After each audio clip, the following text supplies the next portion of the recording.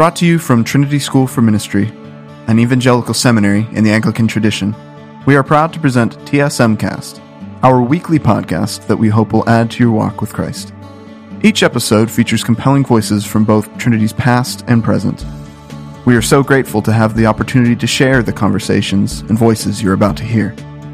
So please, join us for another episode of the TSMcast, starting now. Bienvenidos a todas las personas que nos escuchan. Esta es una nueva entrega del podcast de Trinity School for Ministry en español. Es la segunda vez que tenemos un programa en español. El día de hoy con un invitado muy, muy especial, el Dr. William Taylor, que gracias al Señor ha tenido la oportunidad de acompañarnos el día de hoy. El Dr. Taylor tiene una experiencia grandísima en servicio al Señor en Latinoamérica y en los Estados Unidos, no solamente en el área ministerial, no solamente en el área pastoral, sino también en educación. Entonces, queremos conversar con él acerca de la importancia de la formación formal y no formal en teología cuando hablamos acerca del servicio. El Dr. Taylor fue nacido en Costa Rica, y después sirvió en Guatemala por 17 años. También ha sido profesor de seminario, profesor a nivel de maestría y de universidad en diferentes instituciones, en las dos Trinities, en Trinity en Chicago y también en Trinity School for Ministry aquí. Y nos da mucho gusto tenerlo hoy. Bienvenido, Dr. William Taylor. Pues muchas gracias. Tal vez sería mejor llamarme Guillermo Taylor en vez de William Taylor, porque así entramos plenamente. Sí, como dijiste, pues nací en Costa Rica de padres misioneros, me crié en Centroamérica y vine a los Estados Unidos para concluir mi secundaria y después los estudios universitarios, seminario, trabajando por 3 años como obrero del movimiento estudiantil en InterVarsity. Después una jornada de 4 años en Centroamérica y después de eso saqué el PhD en estudios latinoamericanos. Para regresar a América Latina, yo sentí mayor capacitado para la labor y después pues ya van 35 años basados en Norteamérica, pero mucho de mi vida ha sido invertida en lo que es la formación teológica o la educación teológica, si lo vemos de este modo. Pero para mí es la capacitación de la mujer y el hombre de Dios para un ministerio eficaz en cualquier contexto del mundo. Así que, pues es un gusto charlar contigo, David, y seguimos adelante. Muchas gracias, doctor Guillermo. Una pregunta sobre simplemente esos orígenes. Además de haberse formado, de haber crecido, de que sus años formativos hubieran sido en Latinoamérica, ¿qué cosas lo atrajeron a estudiar a Latinoamérica? Su doctorado es en estudios latinoamericanos. ¿Qué aspecto lo atrajo? ¿Qué parte de la cultura o qué fue lo que lo llamó a dedicar su vida a estudiar a Latinoamérica? Bueno, habiendo nacido y pasado mi infancia, niñez, parte de mi juventud, tenía yo una visión romántica de lo que era América Latina, ¿no? Era un paraíso y en mi niñez recuerdo haber jugado con un chico que vivía enfrente de mi casa en Costa Rica. Ese se llamaba Juan José, y él y otros pues jugaban descalzos. Y yo dije, qué limitación tener que usar estas cosas de cuero que se llaman zapatos cuando se vive más cerca de la vida sin zapatos. Pero esa ilustración es importante porque más tarde como adulto comencé a pensar, ¿por qué es que mis amigos no tenían zapatos? Claro. No era porque no querían tenerlos, sino ellos ansiaban tener zapatos, pero no había dinero Entonces yo crecí con niños con quienes jugaba que eran descalzos. Uh-huh. Entonces, esa pequeña ilustración enmarcó entonces una trayectoria de búsqueda. Había estudiado 7 años de estudios teológicos en Norteamérica, 3 en el Instituto Bíblico Moody, 4 en el Seminario Teológico de Dallas, los 3 años de ministerio estudiantil y después pues, los primeros 4 en América Latina. Pero sentí que el seminario al cual Dios me había llamado necesitaba a profesores que no solo eran buenos en Biblia y teología, en ministerio, sino que también entendían el contexto latinoamericano dentro del cual estábamos insertados. Uh-huh. Y que no éramos un injerto cultural en un terreno extraño. Entonces, mis estudios combinaban la historia, cultura de América Latina junto con los temas de educación, historia, filosofía, sociología, antropología, y esa mezcolanza, esa mixtura de las dos disciplinas fue lo que me formó para regresar y estar, 11 años más en Guatemala. ¿Cómo hace uno, Dr. Taylor, para encontrar un balance? Yo lo pienso desde mi punto de vista. Yo recuerdo siendo niño, cuando quiera que un pastor extranjero, un predicador extranjero, sobre todo de los Estados Unidos, visitaba nuestra congregación, era recibido prácticamente como un ángel, como un recibido, como si hubiera bajado del cielo mismo, y se recibían las enseñanzas de forma poco crítica. Cualquier cosa que la persona dijera sin entender muy bien su tradición, sin entender muy bien de dónde venía o cuáles eran sus interlocutores, sus doctrinas eran recibidas abiertamente. Cuando, por ejemplo, en el caso de tener este programa en español que Trinity tiene, ¿cómo hacemos para presentar una información sin que la información tenga el sello de validez simplemente por venir de los Estados Unidos? ¿Qué estrategias puede una persona presentar de que su enseñanza es cierta y ayudando a las personas a ver que no es cierta porque la persona sea de otro país, sino porque está atendiendo a la verdad bíblica? ¿Alguna vez se ha encontrado con esa experiencia? Tal vez a segundas o terceras, porque la verdad es que yo crecí espiritualmente donde la enorme mayoría de las voces que escuchábamos eran latinoamericanos. Uh-huh. Y en el caso de una denominación en Guatemala, no recibían al extranjero como que se hubiese bajado del cielo. Ajá. Ahora, eso sí lo conozco, pero a terceras, de otras narraciones. Y el problema allí es muy complejo, pero comienza con una inconsciente mentalidad de inferioridad. Sí. Y el extranjero, en particular el norteamericano, el gringo o lo que sea, pues viene del norte y alzamos nuestros ojos al norte, de donde viene nuestro socorro. Pero el problema es que muchas de estas personas que se autopresentaban de esa manera o eran invitados porque así eran, muchos eran autodidactas y no hay nada malo en eso, uh-huh. Pero no tenían una sensibilidad cultural uh-huh. Al contexto en el cual estaban ministrando. Entonces traían la palabra del exterior y pues así Dios habla con acento norteamericano. Sí. Entonces ese tipo de extremo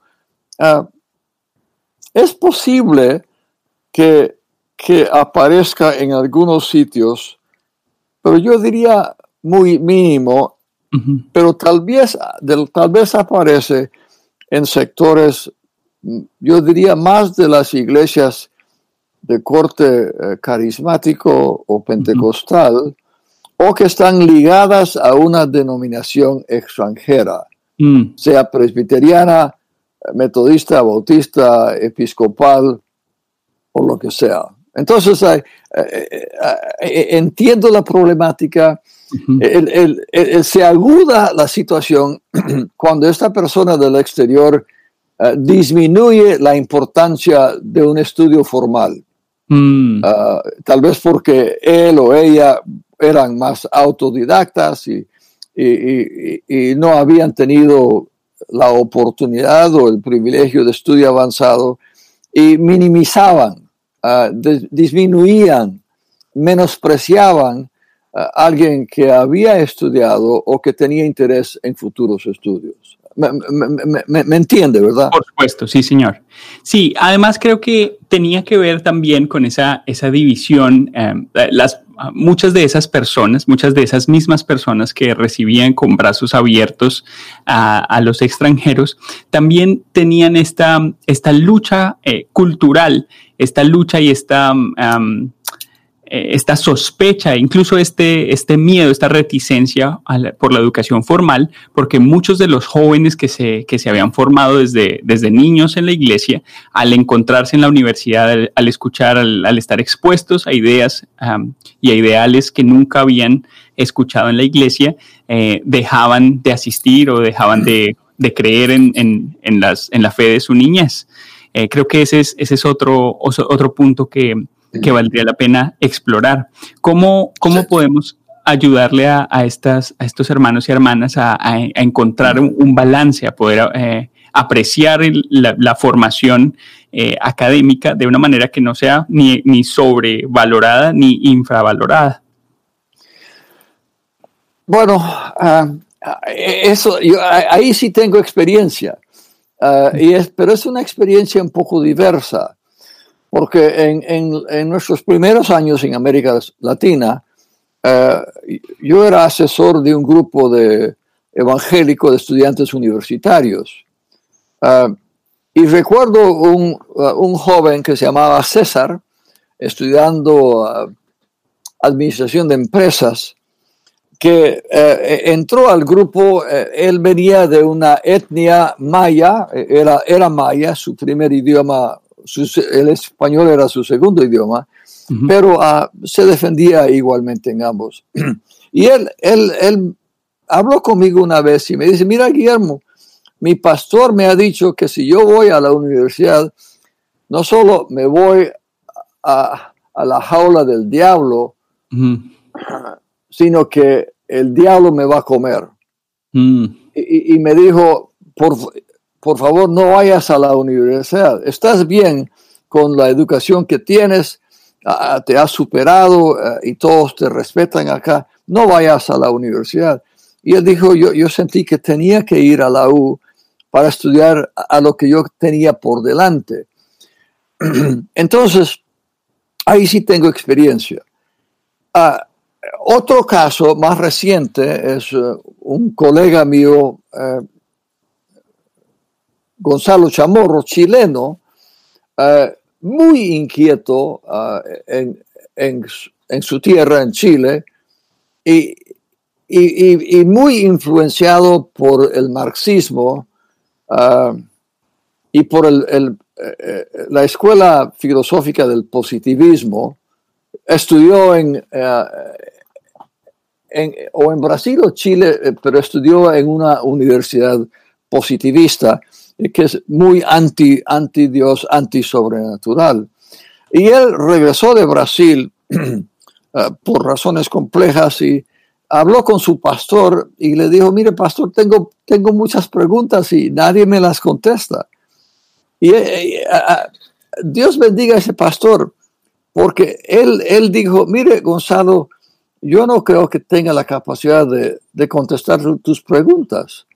Y te sugiero que vayas a estudiar un año al Seminario Teológico Centroamericano en Guatemala, y ahí lanzas tus preguntas y ves lo que pasa, porque ahí vas a encontrar gente con la capacidad intelectual para trabajar tus ideas. Y pues en efecto, él llegó a Guatemala no para prepararse para el ministerio, sino para contestar las preguntas filosóficas, políticas, existenciales que él tenía. Sí. Y a Dios gracias, en ese contexto de creyente pensante, no solo recibió respuesta, pero algunas de las inquietudes, pero segundo, recibió la herramienta para formular, trabajar y contestar sus propias preguntas. Lo conozco muy bien porque casi tenemos una relación de padre e hijo. Tiene una licenciatura, una maestría en teología y ahora está sacando su doctorado en historia de una universidad de prestigio en Guatemala. Y Gonzalo es hoy el director y el visionario de una plataforma apologética en castellano que se llama Instituto Crux.org. Pero Gonzalo viene de un contexto donde el pastor sabía que no tenía respuesta, pero el pastor no estaba amenazado por alguien que no estaba amenazado por las preguntas. Y lo ayudó a encontrar un lugar donde podría contestar o hallar respuesta. ¿Usted piensa que puede ser ingenuo pensar o buscar estrategias para que nuestros hermanos y hermanas en Latinoamérica puedan realizar ese mismo tipo de preguntas o puedan responderlas? Yo sé que hay en muchos contextos más una urgencia por sobrevivir y no existe ese lujo de detenerse a meditar, a elucubrar. Sin embargo, a mí me gustaría ver que las personas pudieran enfrentarse a estas preguntas difíciles con las herramientas suficientes, no para abandonar la fe, sino para que salgan de estos cuestionamientos fortalecidos. ¿Qué tan viable puede ser esto? Bueno, no es viable, pero es imperativo. Recuerdo que en mis años de docencia, de enseñanza en el seminario en Guatemala, el seminario tenía programas educativos para personas que apenas podían leer y escribir, y ahí subía los que habían terminado la primaria, habían terminado la secundaria, los que habían estudiado en la universidad. Y para mí era desafiante enseñar a pastores que escasa educación formal tenían, pero a los 40, 50, aún 60 años sentían que aquí hay un contexto donde pueden actualizarse, donde pueden aprender. Y el seminario tenía un programa en ese tiempo que se llamaba Lunes del Pastor, unas 3 o 4 horas el día lunes. Y estoy seguro que muchos de esos pastores el domingo entrante predicaban lo que habían recibido el lunes. Sí. Entonces ahí hay algo muy concreto. Si no ofrecemos respuesta a nuestra juventud inquieta dentro del contexto de la fe cristiana, los vamos a perder. O van a forjar una dicotomía entre lo espiritual y lo no espiritual. Sí. Y si alguien me dijera, bueno, y lo he escuchado, Cristo nos dijo que en esos tiempos de persecución no teníamos que prepararnos, solo nos parábamos y el Espíritu Santo nos iba a dar la palabra y el Espíritu Santo así nos habla. Así que yo conocía pastores de corte más carismático, pentecostal, que se paraban en el púlpito sin idea alguna de lo que iban a predicar y al azar veían la Biblia, la abrían, leían el texto y el texto era su trampolín y ahí se lanzaba a una prédica, siempre concluyendo con una invitación para aceptar a Cristo, pero no tenían no tenían preparación formal ni sentían que era importante. Ahora, lo curioso es que los hijos de esos pastores que están en el ministerio sí encontraron contexto y apoyo para estudiar. Entonces, pero tuvimos que pasar una generación para lograr eso. ¿Cuál es el lugar adecuado de la formación académica en el ministerio? Entendiendo que no es lo central, ¿cómo podemos definir el rol que sí cumple? Hay tres posibles caminos. Uno es el estudio informal, que es lo que yo hago. Por ejemplo, yo estoy leyendo un libro de lo que significa ser cristiano en una minoría cultural, que es el contexto creciente en donde vivo en Estados Unidos. Estoy estudiando libros acerca del problema racial en este país. Estoy estudiando un libro sobre todo lo que es sobrenatural en la Biblia, que como buenos hijos de racionalismo no hemos visto esos pasajes. Entonces estoy trabajando diferentes temas. También estoy leyendo una novela secular. ¿Por qué? Porque el autor es buen escritor, porque el final, la última página me sorprendió, porque me hace crear cuadros en la mente. Estoy haciendo estudios de cómo cultivar tomates, cómo cultivar pepinos, porque tengo un pequeño jardín allá atrás, una hortaliza, y eso es educación informal, es lo que yo hago. Yo hago personalmente, o mi esposa y yo leemos algo juntos, o charlamos juntos. La segunda avenida educativa es lo que se llama la educación no formal. Esta es una educación que fuera de aula no depende de un currículum formal, de clausuras, de bibliotecas, pero es un estudio intencional que podría ser hoy día en línea, o es un estudio más de tipo, en algunos casos, de un interinato, un aprendiz, es enseñanza intencional sobre la marcha.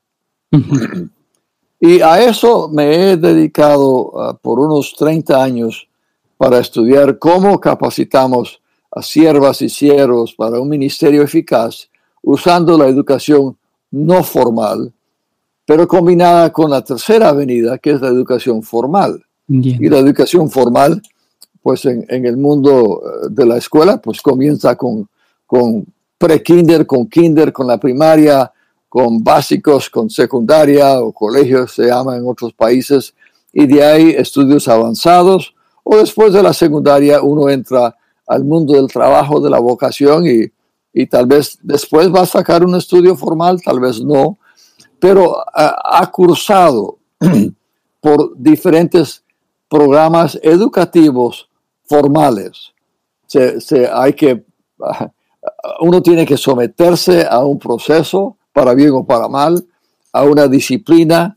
Uno tiene que tomar exámenes, ganarlos, por las buenas y no por las malas. Cierto.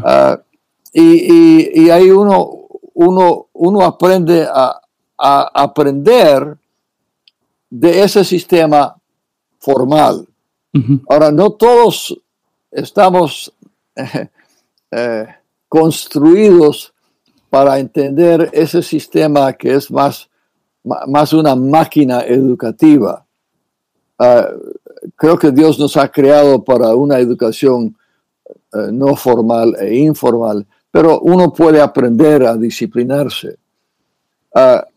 Entonces, yo diría que el 80% de los pastores de las iglesias en América Latina no tienen una educación formal. Uh-huh. Algunos han sentido llamado del Señor en su juventud y ahí se lanzan. Pero uh-huh. de lunes a viernes trabajan en una fábrica, son ingenieros, son empresarios o son campesinos que trabajan la tierra o maestros, pero les encanta el ministerio vocacional. Entonces son bivocacionales, 80%. Entonces, tal vez solo un 20% en el continente tendrán alguna educación formal bíblica, sea de 9 meses, 1 año, 2, 3 años, y de ahí se lanzan. Entonces, creo que nosotros tenemos que afirmar esas 3 rutas o modos de aprendizaje, y las instituciones formales, como el Seminario Trinity, o CETECA en Guatemala, tienen que utilizar lo mejor de la educación formal, pero también entendiendo lo que es la educación no formal. Ahora, debido a la crisis, la pandemia global del COVID-19 o COVID-39, porque este virus ha cambiado tanto, instituciones han tenido que lanzarse a tiempo completo a una enseñanza en línea. Y muchos de los profesores no estaban preparados para hacer eso en marzo del 2020. Y a puro golpe tuvieron que enseñar en línea. Están desarrollando nuevas destrezas. Sí. Entonces, pues hay unas ideas. Muchas gracias. En este momento me interesaría preguntar acerca de esa educación no formal que suena muchísimo como un discipulado del primer siglo, como algo parecido a lo que los primeros cristianos hicieron o como lo que el Señor hizo con los discípulos, llamarlos y que convivir con ellos e impartir en ellos no solamente la información, sino la vida de Dios mismo. ¿Cómo pueden hacer las personas que en este momento están recibiendo educación formal para transmitir en sus comunidades ese conocimiento, más que el conocimiento, la vida de Dios mismo, las cosas que están recibiendo de una manera que no sea abrasiva y que no produzca una reacción equívoca o antagonística en las comunidades en las que están? ¿Cómo pueden aprovechar los dos mundos para bendecir a sus comunidades y seguir creciendo? Bueno, has dicho bien que lo que Jesús era un experto en la educación no formal y la informal. Pero él, siendo rabino, era producto de un sistema no muy conocido del desarrollo de un joven en diferentes etapas para poder lanzarse a la categoría de rabino más o menos a los 30 años.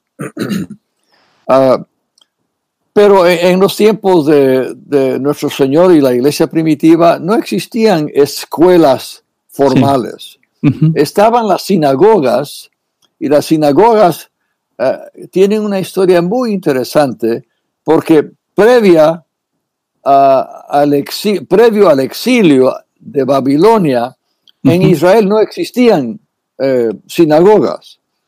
Y durante esas 7 décadas en Babilonia, los judíos, los líderes, los ancianos, después se usa la palabra rabino, encuentran que en Babilonia hay un como sistema rudimentario de educación que se llamaba la eduba, una palabra muy eduba. Y la palabra eduba era una escuela para, principalmente para varones, algunos de ellos que iban a ser sacerdotes dentro de las religiones de Babilonia o asesores en el sistema imperial del imperio babilónico. Y de ahí el liderazgo judío capta la idea de la eduba y eso se transforma al regresar a la sinagoga. Entonces, la sinagoga es la escuela. Jesús entra a la escuela en Nazaret y pasa su vida, es un estudiante precoz, pero esa era la escuela, pero no era una escuela en el sentido formal. Entonces, hoy día, ¿qué hacemos? Bueno, ayer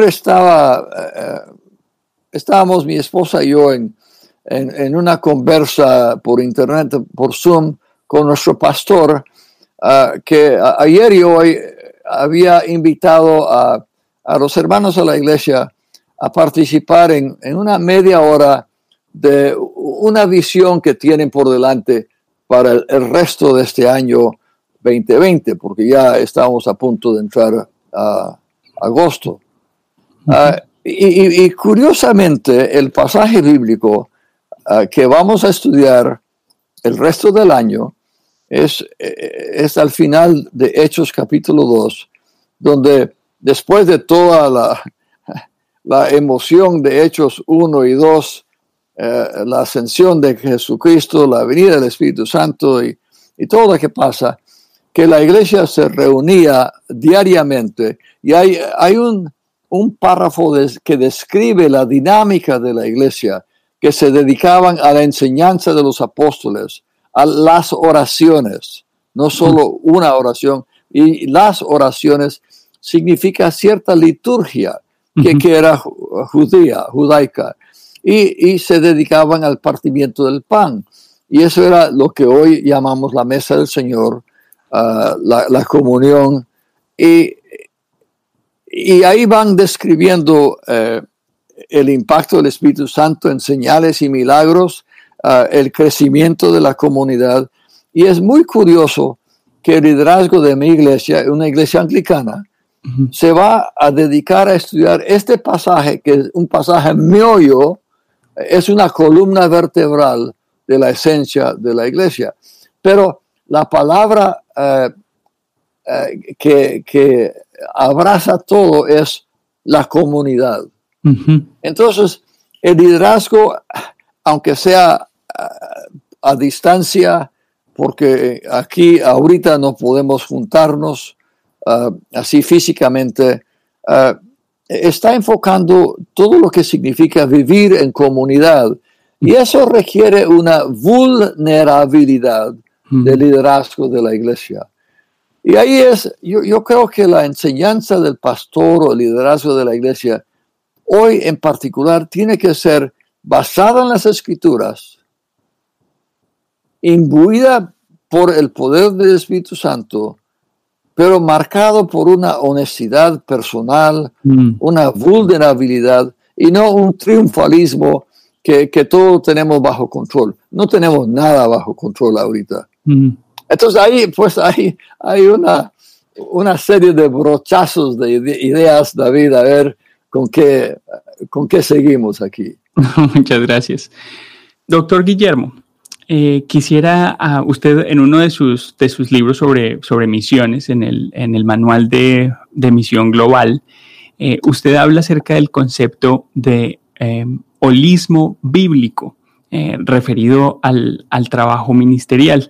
¿Le gustaría compartirnos un poco acerca de este concepto y cómo es relevante o cómo podría ser relevante para nuestros estudiantes? Sí, claro, David. Siento que en castellano y en otros idiomas el vocablo holismo no es lo mejor. Y por eso, por lo que yo entiendo en el contexto del idioma castellano o en América Latina, hablamos de ministerio integral, que no solo es una figura bastante rica que no solo combina diferentes cosas, las ubica sobre el mismo plato, pero las une, las integra. Entonces, el ministerio integral es esencia lo que Jesús hizo, lo que los apóstoles hicieron. Lamentablemente, en América Latina y en cierto sentido por todo el mundo cristiano, hemos heredado una dicotomía o una división entre lo sagrado y lo secular. Uh-huh. Y esta dicotomía o división es una dicotomía falsa. Se ve en América Latina en este contexto. ¿Cuáles son, digamos, si yo estoy enseñando sobre este tema, y lo he hecho en inglés y en español, y pongo una lista de 12 vocaciones en orden alfabético, y ahí pues en orden alfabético aparece albañil, aparece médico, aparece enfermera, maestra, ama de casa, pastor, abogado, lo que sea, y ahí por allá meto evangelista, misionero, y después presento las 10 o las 12 y pregunto al grupo, la congregación, ¿cuáles de esas vocaciones son las que Dios más ama? Las que Dios de veras aprueba. Inevitablemente caen en la trampa de decir, bueno, pastor, evangelista, misionero. ¿Y el médico qué? ¿Y Jesús cuando sanó qué era? Juan y Pedro cuando van al templo y sanan era ciego o cojo, ¿qué estaban haciendo? Jesús, ¿por cuántos años era carpintero? Cuando Jesús comenzó su ministerio público como rabino ambulante, ¿tenía callos en las manos o eran manos de un hombre dulce que tocaba la flauta todo el día? No, entonces ahí vamos trabajando, porque yo crecí en un mundo donde esta dicotomía falsa existía. Entonces yo como hijo de misionero, la gente me preguntaba a mí y a mi hermana, que me llevaba 2 años, bueno, Billy, cuando seas grande, ¿qué quieres ser? Misionero, ¿verdad? Bueno, la verdad es que yo a los 8 años, yo tomé una decisión de ser misionero al crecer sin darme cuenta que mis padres eran misioneros. Uh-huh. Y yo dije, pues sí, qué bien, qué alegre. Y Grace, mi hermana, ¿y tú qué? No, yo no pienso hacer. De veras. Como quien dice, qué lástima, uh-huh. Pobrecita, ojalá que se enderezca. Uh-huh. Entonces, esa dicotomía en la vida es falsa. Y la enseñanza integral de vocación es que la enorme mayoría de todas las vocaciones en el mundo son sagradas. Hay excepciones, sí. Industria de la droga, el ladrón profesional, no, esa no es una vocación que Dios va a bendecir. Uh-huh. Aunque sea un ladrón sofisticado o un ladrón así común y corriente. Pero de las vocaciones que tenemos por delante, todas son vocaciones que Dios ha dado. Y la palabra vocatio o vocación viene del latín vocatio, que significa llamar. Y es algo al cual Dios nos ha llamado. Y en nuestra iglesia, por ejemplo, el año pasado, el 2019, dedicamos el año entero al tema de la vocación. Porque la verdad es que la mayoría de personas que conocen a Cristo no llegan a conocer a Cristo por un evangelista profesional o un pastor a tiempo completo, sino por amistades, por relación, por contexto de comunidad. Entonces, esa es una dimensión del ministerio integral. El otro es, yo crecí en un mundo de mi subcultura que decía, si te dedicas al trabajo social, a orfanatorios o a clínicas o a esto no es el llamado, eso no es el evangelio. Otros decían, bueno, las clínicas, los orfanatorios, la compasión, esto es un puente hacia el evangelio o es un resultado del evangelio. Pero la verdad es que el manifiesto de Nazaret, de Lucas 4, donde Jesús comienza su ministerio, ese manifiesto que lanza es la gran comisión de Cristo. Ahí él desarrolla compasión, justicia, evangelio y pueblo de Dios. Y él las une.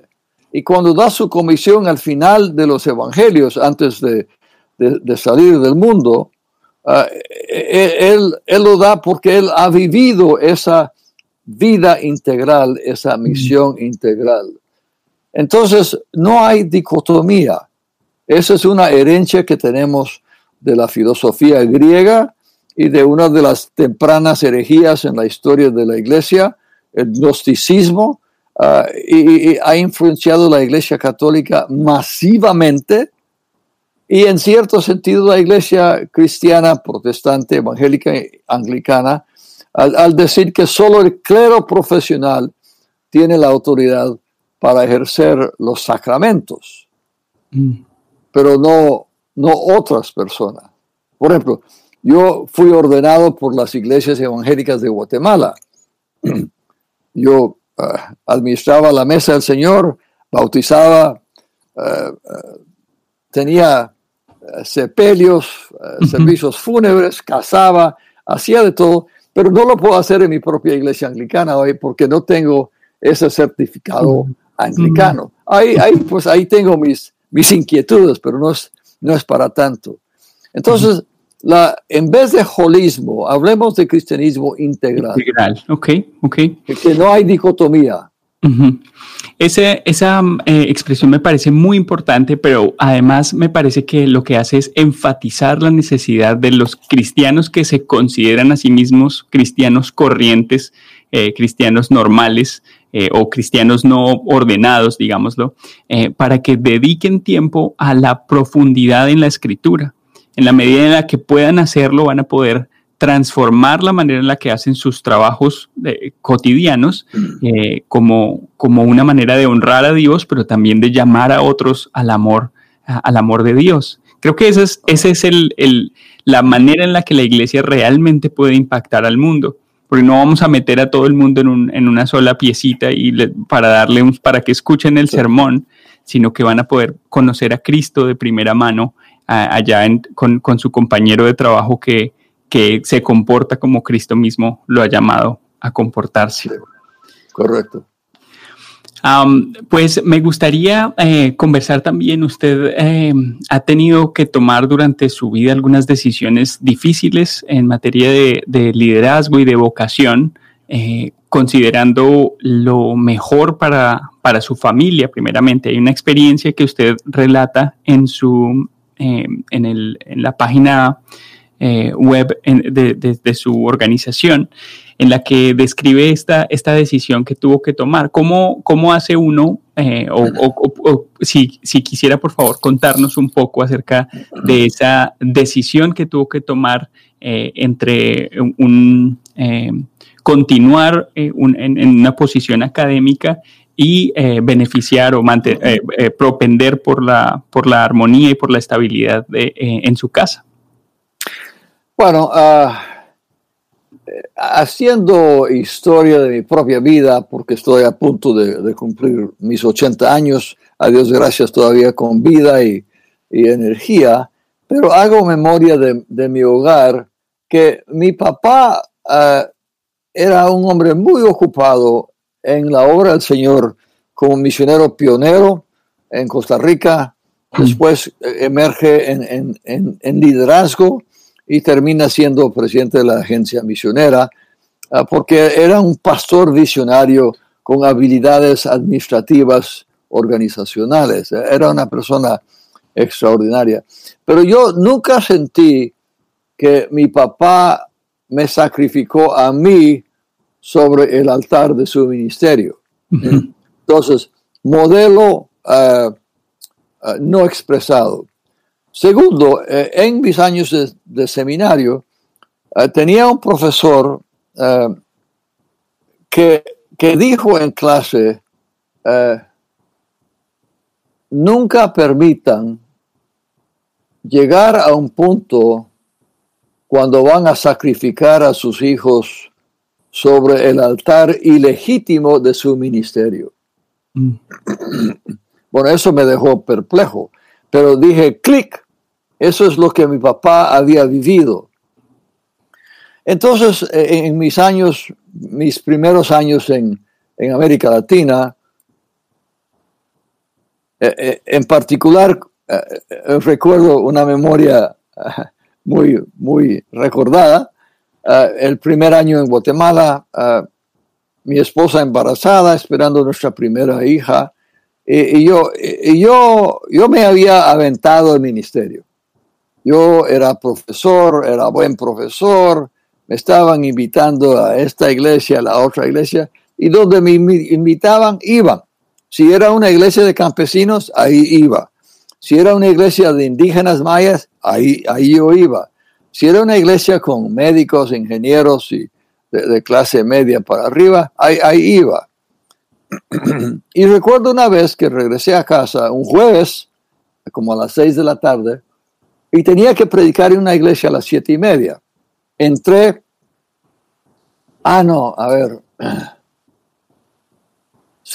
la hija había nacido, eso es lo que recuerdo. Entré, le di un beso a mi hija chiquita y le dije a mi esposa, mira, Ivonne, tengo que comer algo rápido porque tengo un culto esta noche y tengo que predicar. Y ella me dijo, Guillermo, necesito hablar contigo. Yo dije, bueno, sí, programemos para el sábado hay tiempo, estaré en casa. No, yo quiero hablar contigo ahorita. Mira, Ivonne, mi hija, tengo un ministerio. Entonces me fui a la cocina a buscar algo en el refrigerador para comer yo solo porque mi propia esposa no me estaba apoyando.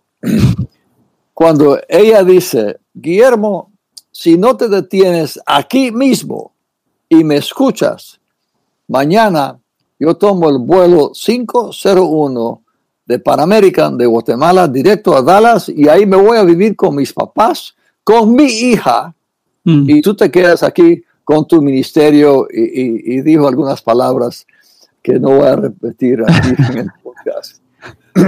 Eso fue un golpe serio, ¿no? Claro.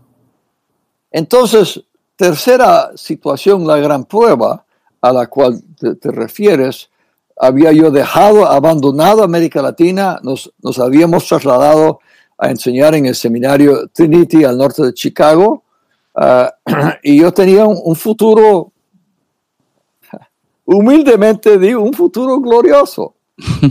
Tenía mi doctorado, tenía 7 años de estudios bíblicos, tenía 17 años de experiencia, me encantaba enseñar, ahora estaba enseñando en inglés, pero me adapté, pero no me di cuenta que la lucha por la cual mis hijos pasaban, mi esposa lo estaba experimentando y yo también, pero yo dije, bueno, esto es normal, es un shock cultural regresando a este país y la vamos a pasar.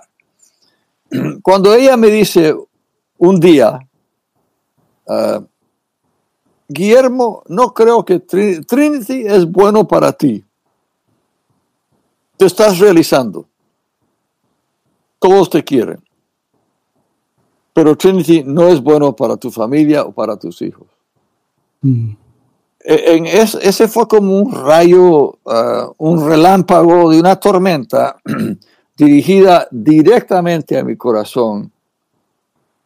Y me di cuenta que había caído yo en la misma trampa de años atrás, de no estar atento. Entonces eso nos lanzó a los dos a un proceso muy difícil, muy intensivo, y solo había una persona que nos había entendido, el doctor David Howard, quien había trabajado en Colombia y después en Costa Rica. Era alto ejecutivo con InterVarsity, pero él tenía experiencia y malas experiencias. Él fue el único que nos ayudó. Y él nos dijo, Guillermo, si tomas una decisión difícil que tiene el bienestar de tu familia, esa es una decisión que Dios va a bendecir, aunque tengas que dejar lo que estás haciendo, aunque tengas que morir a tus sueños. Entonces, pues luché unos 3 o 4 meses y en febrero, después de enseñar unos 6 meses, me di cuenta que no iba a poder continuar. Entonces hablé con el decano, el presidente del seminario, y le dije, lamentablemente no puedo firmar el contrato para seguir porque no puedo continuar porque este no es el mejor lugar para mi familia. No me entendían. Es que esta es una locura. ¡Qué bruto! Estás sacrificando a tu ministerio sobre el altar de lo que tus hijos se van a acostumbrar. Olvídate de eso, ¿no? Lamento. Y le dije al decano, no espero que tú entiendas, pero yo sí sé. La voz corrió dentro del estudiantado que nos íbamos y corrió dentro del profesorado. Y una vez esperando el almuerzo, haciendo cola para almorzar, uno de los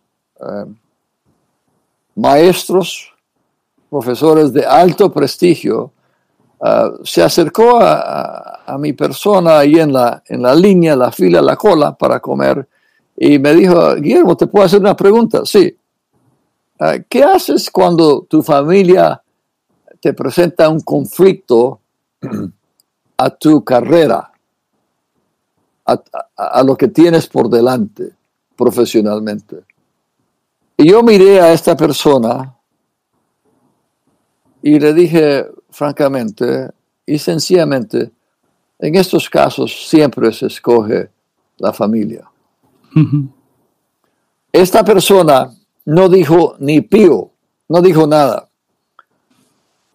Se volteó y se fue, y a los 2 años ese matrimonio terminó en divorcio. ¿Por qué? Porque la familia se había sacrificado sobre el altar. Entonces, fue difícil. Dentro de 2 años perdí América Latina, perdí la docencia, pero en el contexto de esa muerte, la resurrección vino y las 3 décadas con la Alianza Evangélica Mundial en algo que yo nunca me hubiera imaginado que Dios tendría por delante. Y ahora, en las etapas finales de mi trayectoria, he regresado a la docencia formal, enseñando en Trinity, en el programa del doctorado en ministerio. Regreso a CETECA. La semana entrante tengo una materia a nivel doctoral con el CETECA. Estoy grabando una serie con Ministerio Educativo en Buenos Aires que se llama FIET. Y sin esperarlo, es como que el Señor me hubiese dicho, Guillermo, fuiste fiel, ahora te doy algo especial en este momento. Disculpe la larga respuesta, David. Pero muchas gracias. Creo que estos son ejemplos que necesitamos llevar al corazón y pues para que el Señor los traiga a nuestra mente cuando tengamos que tomar decisiones similares. Y sé que es de provecho para las personas que nos escuchan. Muchas gracias por habernos acompañado, Dr. Taylor. Le deseamos lo mejor, mucha salud y que el Señor lo fortalezca en el trabajo que tiene por delante, que pueda tener claridad y enseñar a las personas que se están formando para servirlo a Él. Muchas gracias, David. Es un gusto charlar contigo en este podcast. Y a Dios gracias por el ministerio de Trinity School for Ministry. Tenemos que ponerlo en español para que el mundo lo entienda. Pero es el seminario evangélico anglicano en Norteamérica que tiene estudiantes desde Colombia, Kenia, Estados Unidos, Canadá, Chile y otros países del mundo. Gracias, que Dios les bendiga. Hasta luego. Gracias, Dr. Taylor. We hope that you've enjoyed this episode of the TSMcast, recorded and produced by Trinity School for Ministry, an evangelical seminary in the Anglican tradition based in Ambridge, Pennsylvania since 1976. Trinity has produced more than 2,000 alumni to plant, grow, and renew churches around the world that make disciples for Jesus Christ. If this episode has helped to deepen your knowledge of the Scriptures or strengthen your walk with the Lord, we hope that you'll spread the word and share this publication with others. Also, be sure to visit us online at tsm.edu, where you can explore admissions opportunities, sign up for our e-newsletter, read articles from our Seed and Harvest magazine, or make an online gift to our Trinity Fund in support of student and faculty excellence. Until our next episode, may the grace and peace of our Lord Jesus Christ fill your hearts and lives with joy. Thanks again from all of us at Trinity School for Ministry, and God bless.